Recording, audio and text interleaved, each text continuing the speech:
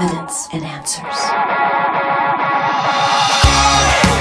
From the prohibiting of prayer at public schools, to the relabeling of Christmas, to the redefining of marriage, it appears that belief in God and Christianity is losing ground in the culture today. However, Christian scholar Dr. Gary Habermas gives reasons for hope and optimism. Welcome to today's edition of Evidence and Answers with your host, Pat Zucran. Pat is an author and teacher in the area of Christian apologetics, the defense of the Christian faith.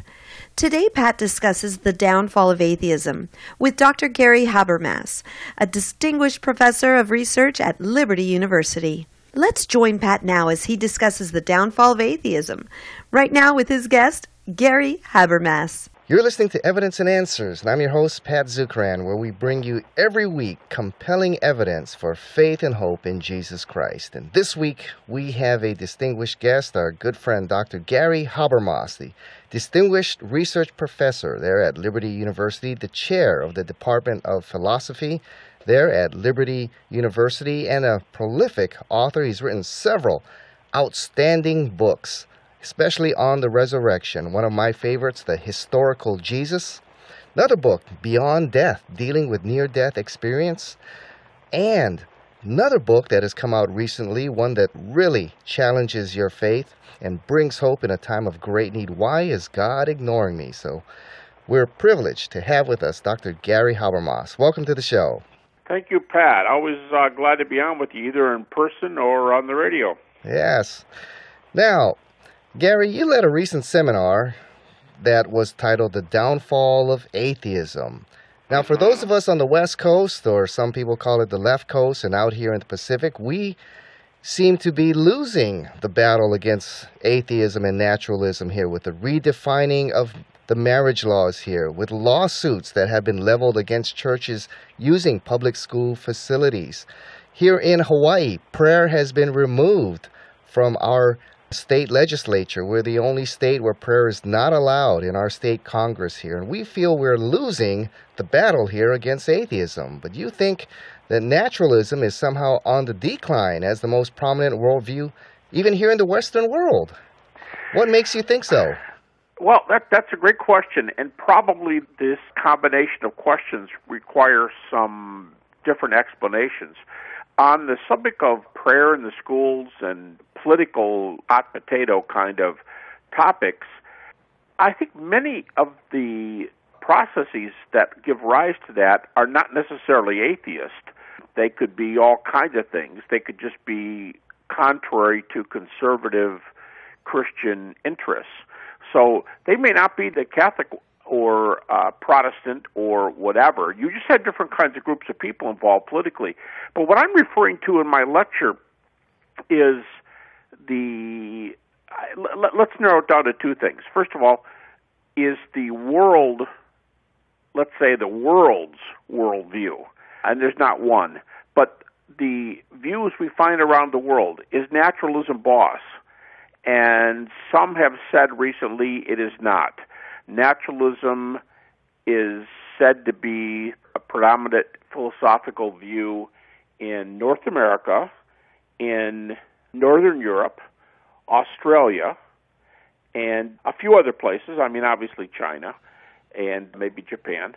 But that in many parts of the world where culture is booming and medicine and so on has increased significantly, let's say South America, India, some places of the Far East, especially in countries like South Korea and so on, Christianity is very much on the rise, and other non-Christian supernaturalisms are on the rise, and naturalism is not the predominant worldview. That's one look. But what about right in the West? What about, like you were saying, what about, say, North America and Northern Europe, if we just take that? Well, part of my thesis is that, on the one hand, a number of hugely influential naturalists have said in recent years and have written books arguing that naturalism is on the decline. These are naturalists who are saying naturalism is on the decline. Secondly, I think a lot of articles and other things have occurred arguing for the supernatural, so much so that surveys among, for example, medical doctors and physicians in the West, one survey with Americans who have graduate degrees, many surveys of that kind, the supernatural looks like it's alive and well. So something else is going on. Now, it's very possible that you could believe in God or the supernatural and still be in favor of getting prayers out of schools and things like that. So there's some overlap here of who's doing what. I'm making two kinds of comments, that naturalists themselves, some of them, a few naturalists themselves are complaining that naturalism is losing ground, and secondly, we have empirical, sense experience, evidence that there's a supernatural world out there. Well, Gary, who are some of these naturalists who are saying that naturalism is on the decline? Well, let's go back a few years. Of course, the story that Anthony Flew, he used the words theism and deism interchangeably. But in 2004, when the story broke, in fact, I interviewed him for the Journal of Philosophia Christi, and the article was on my pilgrimage from atheism to theism. It was a discussion between Tony and myself. Tony Flew is probably not only the best-known philosophical atheist in the world at that time, he probably wrote more than any person who ever lived defending atheism, especially from a philosophical perspective. And he became a theist, or a deist, as he would more specifically define it, but he's called it theism too. He became a deist, and in the process, he said naturalism's out, naturalism disproven. I'm thinking more recently of some other major thinkers. Michael Denton, who a few years ago wrote a challenge to Darwinism, and himself was a very respected, I guess you'd say, natural type thinker, has recently, I mean, this is still earth-shaking to me, Pat, but Michael Denton has recently become an officer in the Discovery Institute, the well-known institute that defends intelligent design. Now, he argues for a kind of a hybrid Platonic worldview, but he's been arguing for intelligent design and against naturalisms that say there is no such thing. And then there was a major book that just came out. In fact, it was voted the most hated book of the year, wow, if you can believe that. It was either 2011 or 2012. And that book declared, by a naturalist, declared that naturalism was almost assuredly false. And it was published, of all places, it was published by Oxford University Press. So these are some of the signs to me. I mean, somebody might say, well, that's only a few major naturalists. It is. But the examples I've given are hugely influential naturalists. And so I don't know if I should say that counts more. But I kind of think it does when these people are so influential. Yeah, no, these are giants in the field. I mean, Anthony Flew, this is a guy you knew personally, who you've dialogued and discussed with several times. He was a titan amongst the atheists, I believe. Absolutely. Absolutely. And he not only became a theist, in the process, he argued. The book, I already gave the title of my interview with him, was called My Pilgrimage from Atheism to Theism, interview with Anthony Flew and Gary Habermas. But he did a book. His book title is called it's very provocative. The title is, you can see it there is no God. And then the word no on the cover, the word no is crossed out, and the word a is kind of scribbled above it. So the real title is There is a God, and the subtitle is How the World's Most Notorious Atheist Changed His Mind. And it's by Anthony Flew and Roy Abraham Varghese. The other book I was talking about that was by Oxford University Press is Thomas Nagel, and the title is Mind and Cosmos, which may not tell you much about what's going on in Nagel's life, but the subtitle is Why the Materialistic Neo-Darwinian Conception of Nature is Almost Certainly False. I mean, it takes a philosopher to write like that, but I mean, think about that subtitle. Why the materialistic neo-Darwinian conception of nature is almost certainly false. Published in 2012 by Oxford University Press. And like I said, I believe I heard it was voted the most hated book of the year. And I also heard that some naturalists have said to these guys, they'll say, hey, look, we all have doubts, but keep your thoughts to yourself. Don't be writing these big books and saying what's wrong with naturalism, giving these fighting Christians and these intelligent design guys, don't be giving them this ammunition. But some of them have been bold enough to go ahead and do it anyway. Now, have you seen a general theme in these books? I mean, what is it that these guys are saying or discovering that is making them question their particular worldview that they've defended and fought for so many years? Well, I mean, now that's a good question. Let's do a couple of them one by one. When Antony Flew became a theist, he said that there were two arguments that convinced him to walk away from his lifelong skepticism, and in particular his lifelong atheism. As I said, he's probably written more pro-atheist literature than any philosopher who's ever lived. He said, number one, something that doesn't interest a whole lot of people today. I mean, it probably interests them and they don't know the roots of it, but it's Aristotle's cosmology. And Aristotle's questions are sometimes the same questions that we ask in cosmology today. People just don't know they're by Aristotle. But, for example, why is there something rather than nothing? Why does something exist in the universe? And where does it come from? He said Aristotle's cosmology was number one on his list, but intelligent design was number two. Intelligent design was the second reason why he became a theist. Well, that's the main reason why Michael Denton is writing that Darwin has some major issues.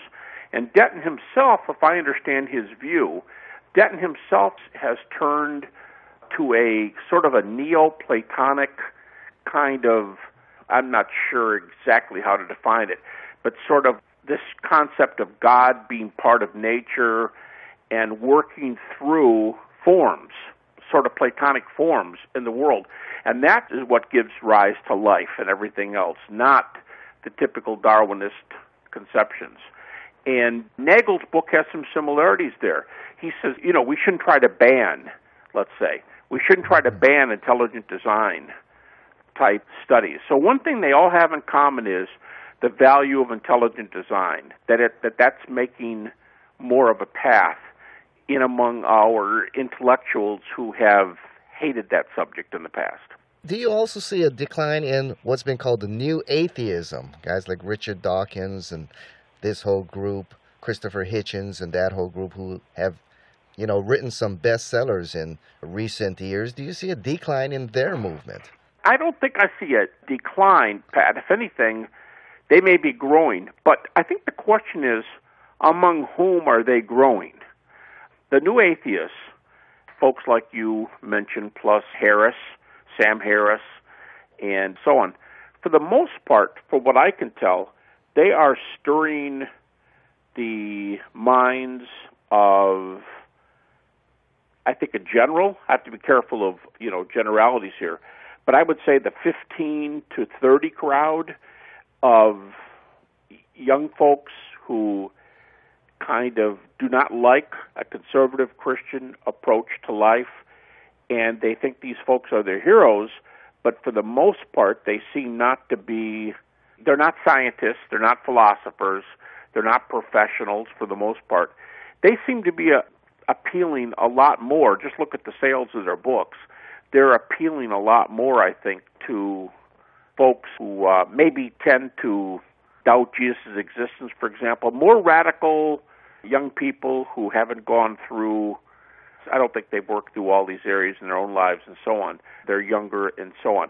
I think another example of that, Pat, is, like I said a moment ago, a lot of your blogs today. I've got a grad student getting a master's and PhD overseas in Europe, and one of his hobbies is surveying secular radical websites. And when you find people, for example, who deny Jesus ever lived, that's a radical kind of crowd too. And I think often it's those sorts that are reading those books. Because you've got people like Michael Roos, the Florida State University philosopher of science, and others who are agnostic and atheists, who are very bothered by Dawkins, and Hitchens was alive, the late Christopher Hitchens, and so on.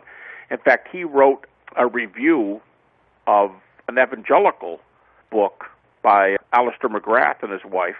He wrote on the front of that book as a comment, Michael Roos did, he said, Richard Dawkins makes me embarrassed to be an atheist. So there's an example of a kind of a professional philosopher, atheist or agnostic, I think he's been called both, and these young atheists. These new atheists, I'm sorry. Yeah, Michael Roos, you're talking another very prominent scholar in atheism as well. Right. Yeah, well, what are you seeing on the university campuses? I know naturalism tends to dominate our public schools. I think so. I think you're right. Do you still see that? I think you're right. Pat, let me refer to an article that, to me, I mean, so far I've given a few prominent names, the Flues and the Nagels and the Dentons, and somebody might say, well, a few names does not make a movement, and there's some value to that critique. But in 2008, I believe it was, an op-ed piece was written for the New York Times by a writer who, the name of the article, by the way, it's available online. The name of the article is Neural Buddhism,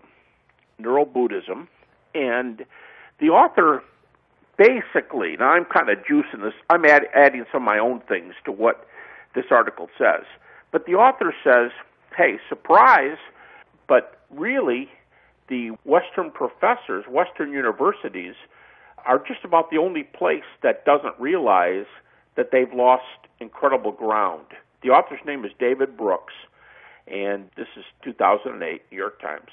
And he says that there's a cognitive revolution going on today, and there's a couple of major views vying for supremacy in the worldview markets.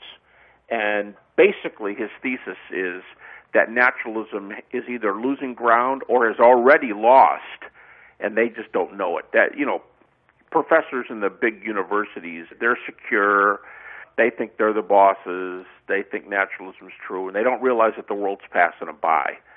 And David Brooks, by the way, says that the two major views that are vying for prominence now to surpass naturalism is what he calls Neuro-Buddhism, which I think Christians might call sort of the New Age movement, to use an old word, an old phrase, kind of a New Agey kind of view that's mixed with modern science.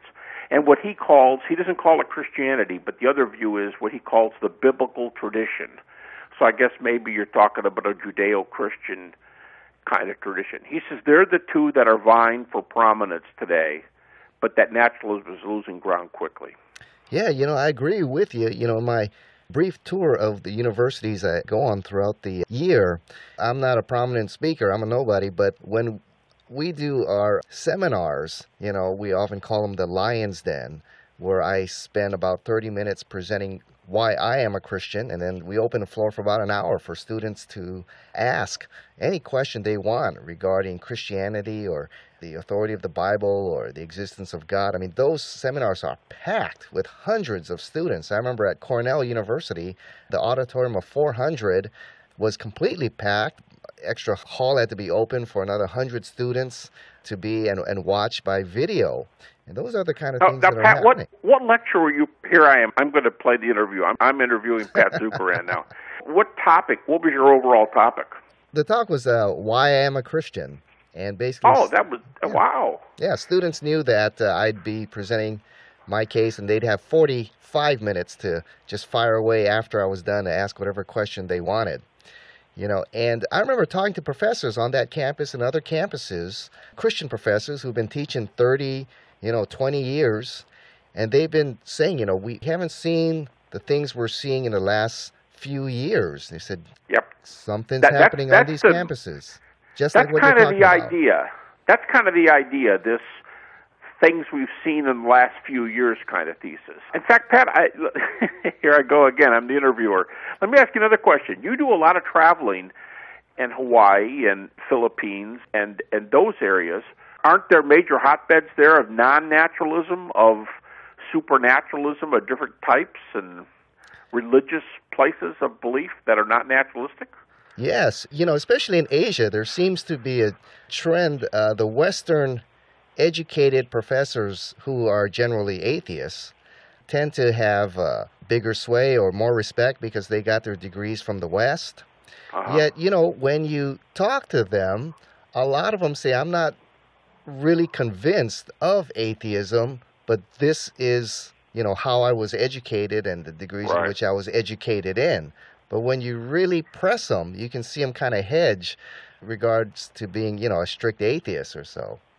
Right. Now, one book that's helped me put some of my thoughts together on this is the recent, it's one book, but it's in 2 volumes, Craig Keener's book entitled Miracles, which is just an epical work. I think it's one of these instant books that reach kind of a startling intellectual climax. But what he's arguing is that the world is full of documented miracle cases, and he divides the world by geographical areas. So his table of contents will read like miracle claims in North America, miracle claims in Northern Europe, miracle claims in Central and South America, miracle claims in Africa, miracle claims in the Middle East, miracle claims in the Far East, and so on. So he goes geographically, and he makes the point, Pat, over and over again.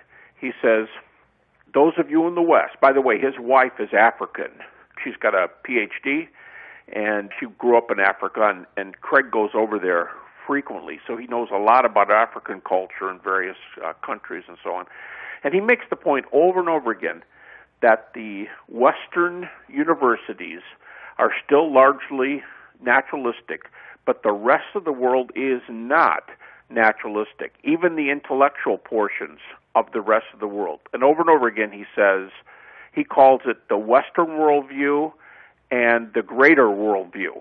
And he makes the point that while the Western worldview is naturalistic, it is not a majority in the world today. I see. Well, what are the worldviews that hold a lot of influence in the rest of the world, in the non-Western portions? Well, I'm guessing, but I'm thinking that Craig Keener is going to say, in certain cultures, you still got your tribal and animistic type family, beliefs. You've still got, of course, Islam in the Middle East and across Africa, and not to mention making its way into the West today. Hinduism and Buddhism still command hundreds of thousands of people in the world. And maybe just to kind of going along with that article I was mentioning from the New York Times, maybe, I don't know what Craig would say. I was just with him recently, and I got to be with him in a few weeks again at a major medical school talking about these things. Modern-day miracles and near-death experiences.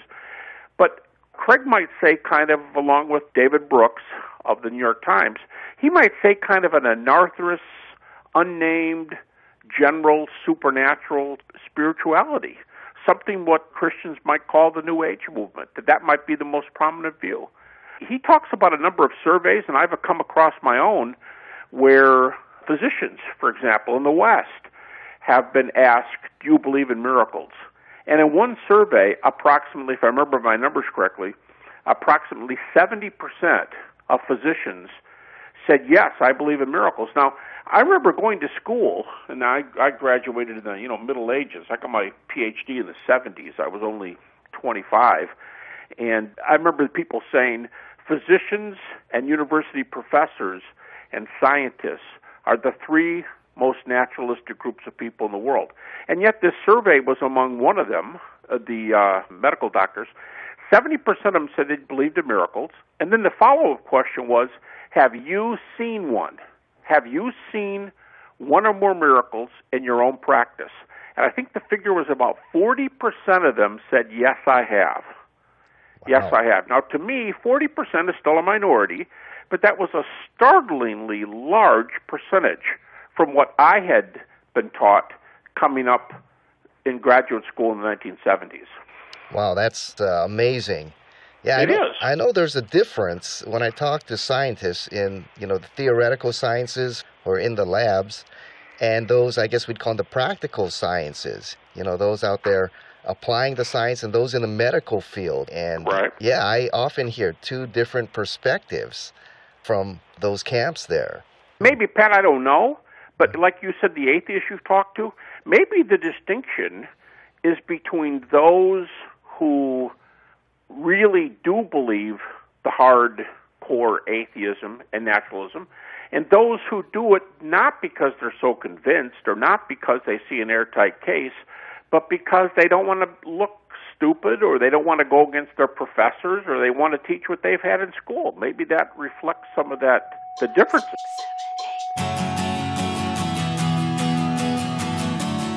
This concludes part 1 of Pat's interview with Gary Habermas on the downfall of atheism.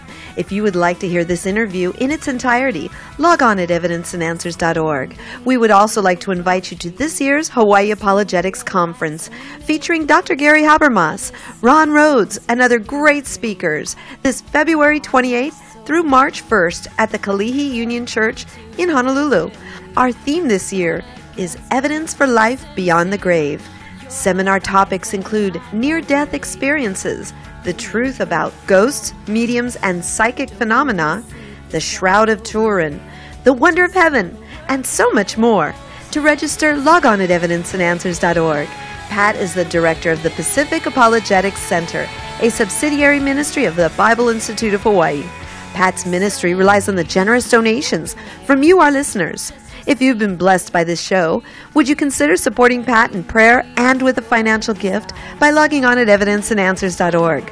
Join us again next week for part 2 of this interview with Pat and Gary Habermas on the downfall of atheism. See you next week, right here on Evidence and Answers.